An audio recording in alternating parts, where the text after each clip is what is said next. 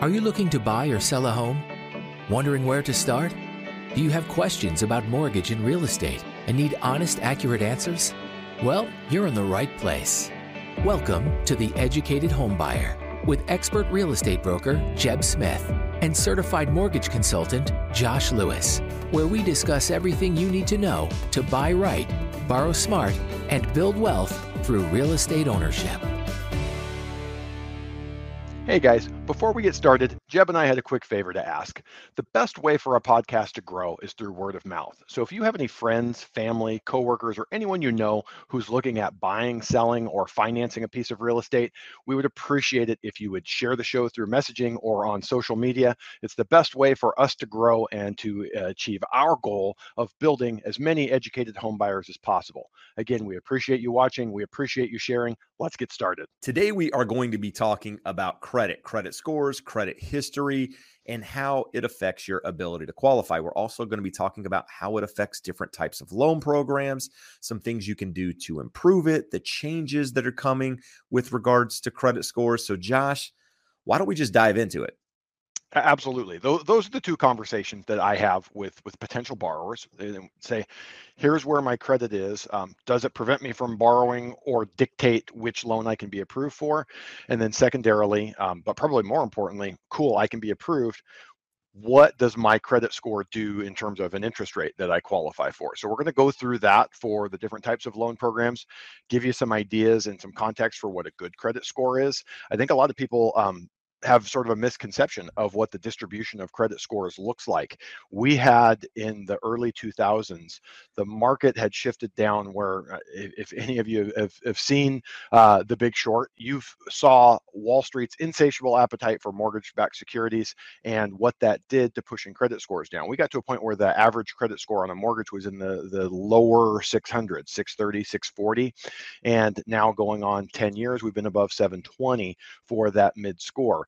So Jeb, why don't we kind of start the discussion there? What does the average American's credit score look like? What does that distribution look like? And where does that put you? Because most of us nowadays, whether it's a credit card, Credit Karma, someone's giving you a free credit score. Or if you don't have that, you can go to Free Credit Score, get it once a year and get your report and see what those scores look like.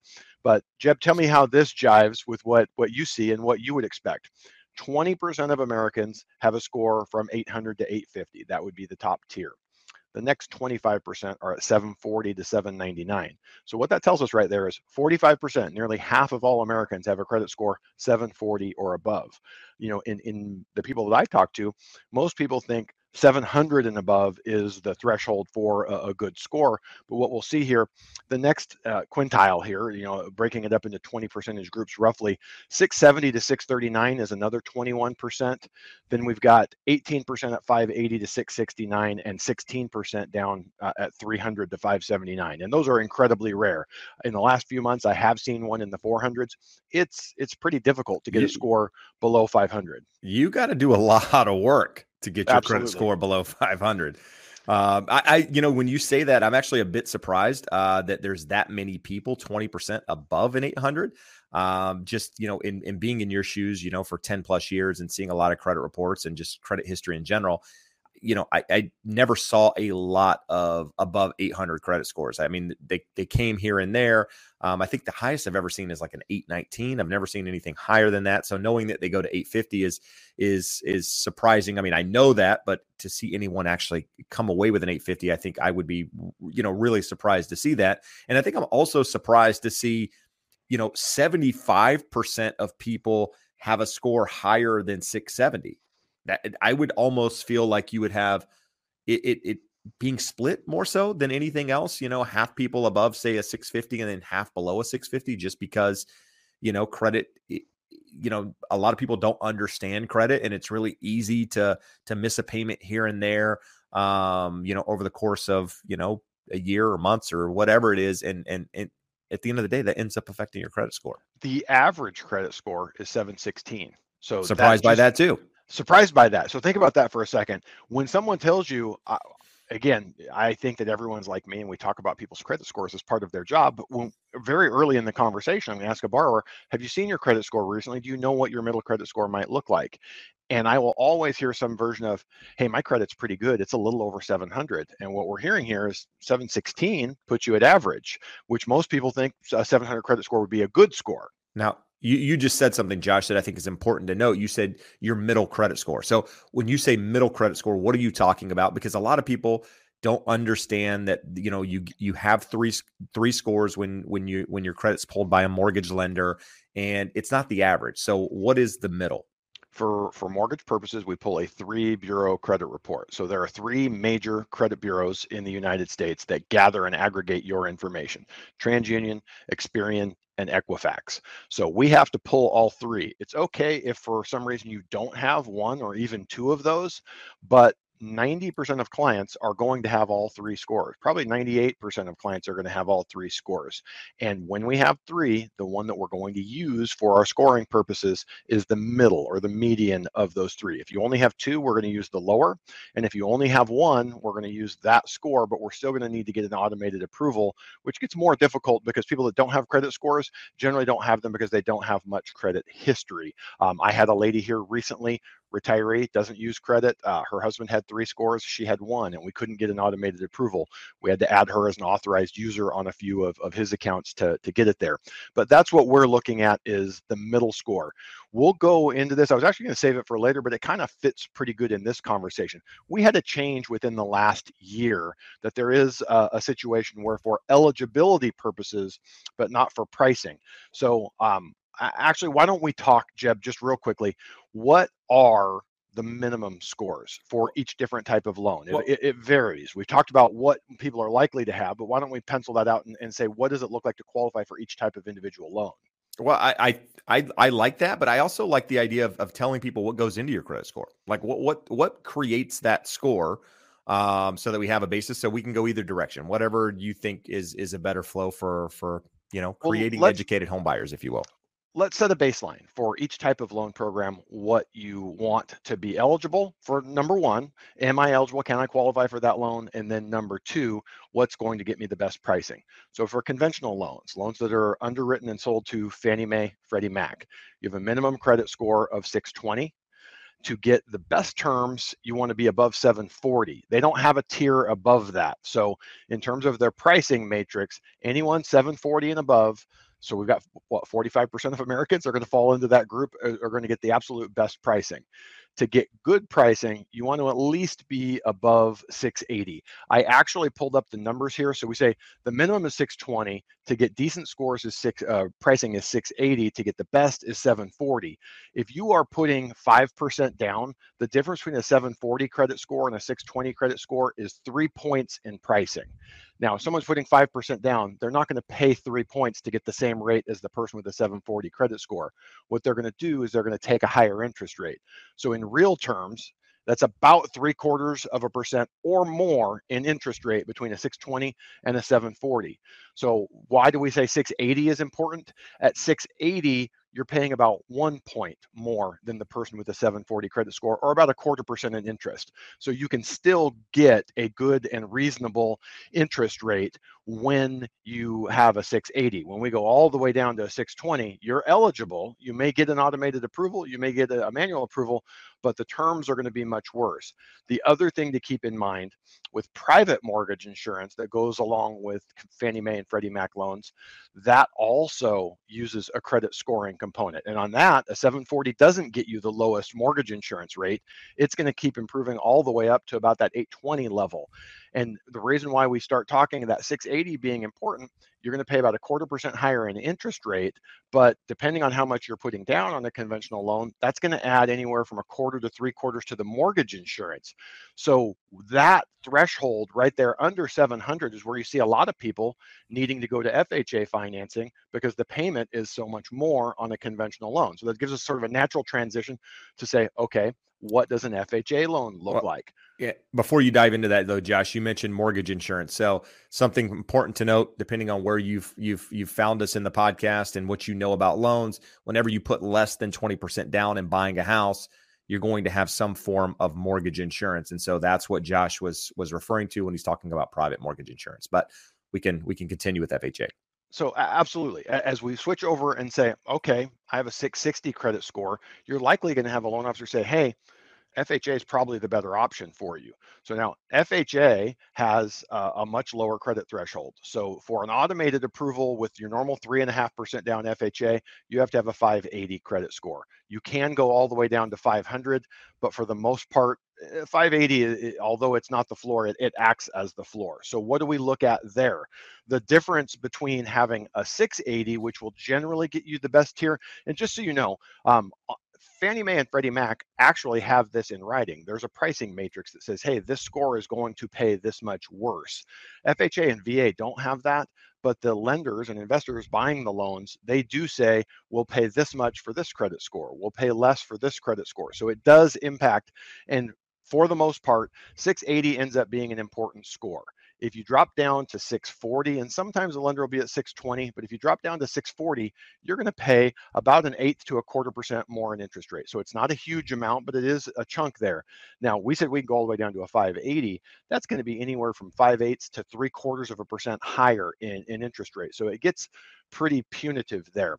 VA, also very similar to FHA. The best terms are going to be 680 and above. Sometimes a lender will pay or offer better pricing for a 720 or a 740, but generally 680 will get you the best terms. 640 will get you and above will get you good terms. And if we go below 640, we have two pieces there. You're going to pay that premium, 5/8, 3/4% higher in interest rate, but it also gets much less likely that you're going to get an automated approval. Now, FHA and VA loans are very good at doing manual underwriting, meaning instead of your data going through the computer and it spitting out an approval, a person has to review it.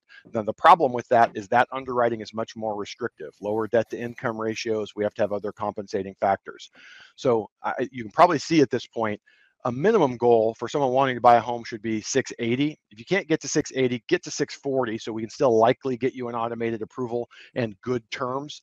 And if you're looking at a conventional loan, you want to be 740 and above. So that kind of sets the threshold for where are we trying to get, what is optimal for a borrower as we transition to what are the things that a borrower can do to maximize their scores. No, I mean, I ran some numbers, Josh, on doing something similar. I did a video, in which is better for the buyer, a higher down payment or improving your credit score. If you have a 650 to say a 7, an 800 credit score, you're talking a significant difference in the rate. I mean, 0.5%, 0.75% in some cases, between a 650 and an 800, depending on the loan program.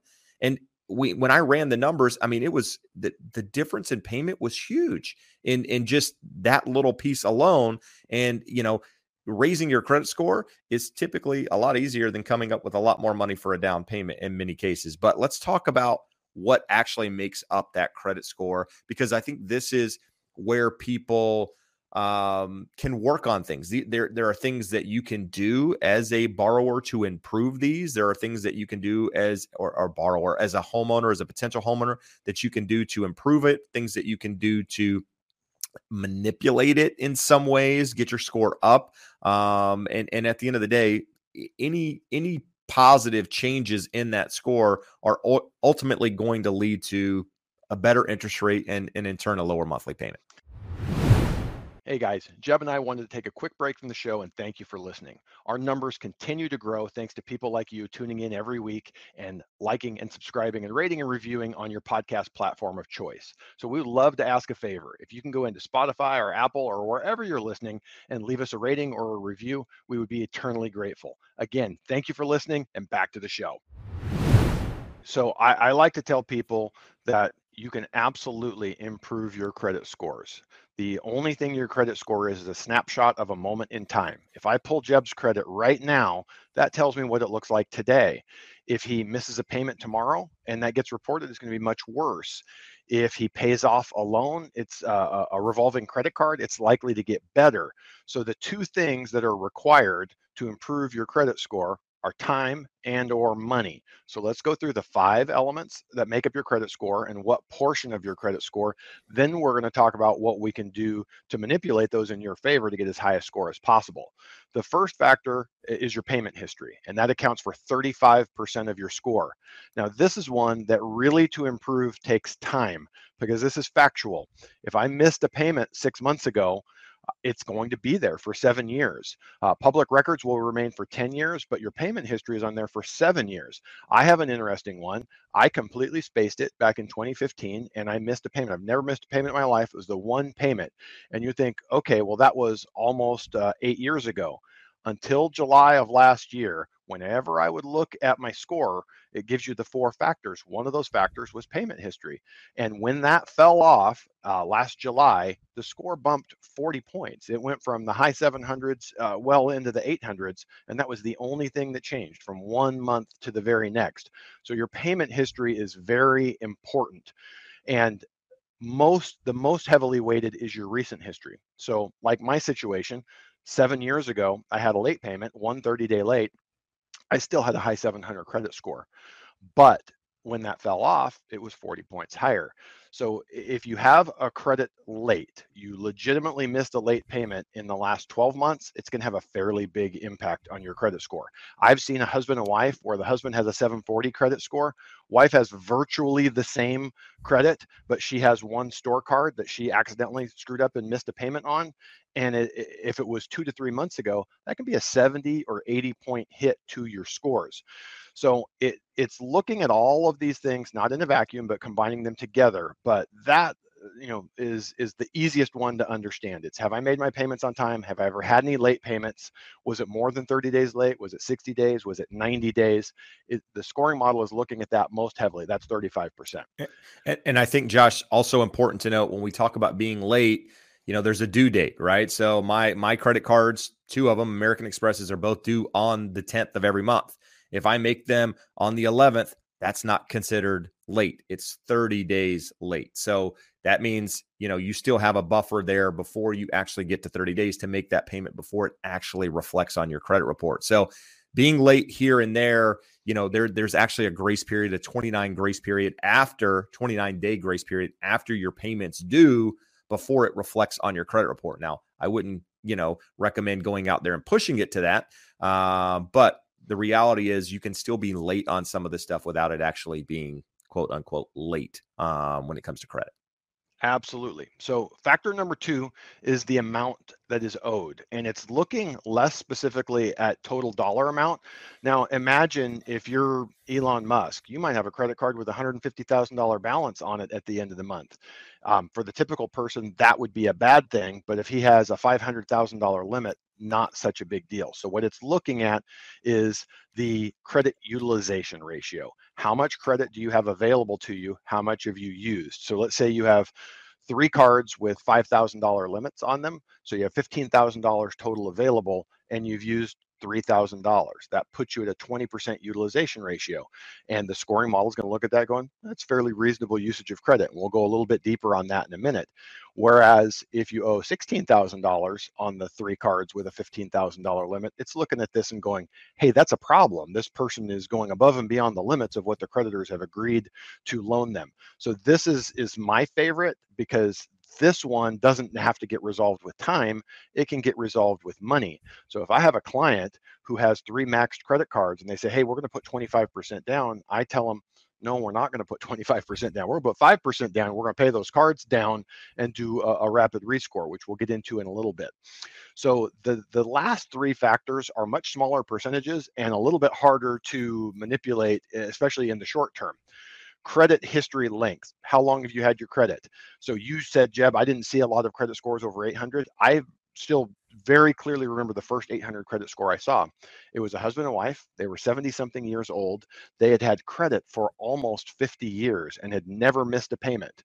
So the length that you've had credit, all that does is it tells the model that we can watch for 50 years and see how these people handle their credit. If you're 22 years old and you got your first credit card when you were 19, we only have 3 years of knowing how in a good and bad economy, different times, different phases of your life, how you're going to handle that. So depending on your age, there's not a heck of a lot that you can do about the length of your credit history. That accounts for 15% of your credit score.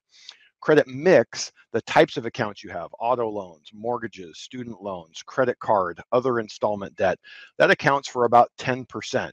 So in the short run, you can change this. Let's say you only had one credit card. Well, I could go out and get a store card. I could ask for another credit card, but it's going to give you an inquiry. It's going to have a new account. So the length of time that your account has been established. So in the short run, it's going to be a negative. Over 6, 12, 24 months, once the model has had time to see how you pay that, it will be a positive. But when we're talking about using time and money to improve your credit scores, that's not a great one to go after.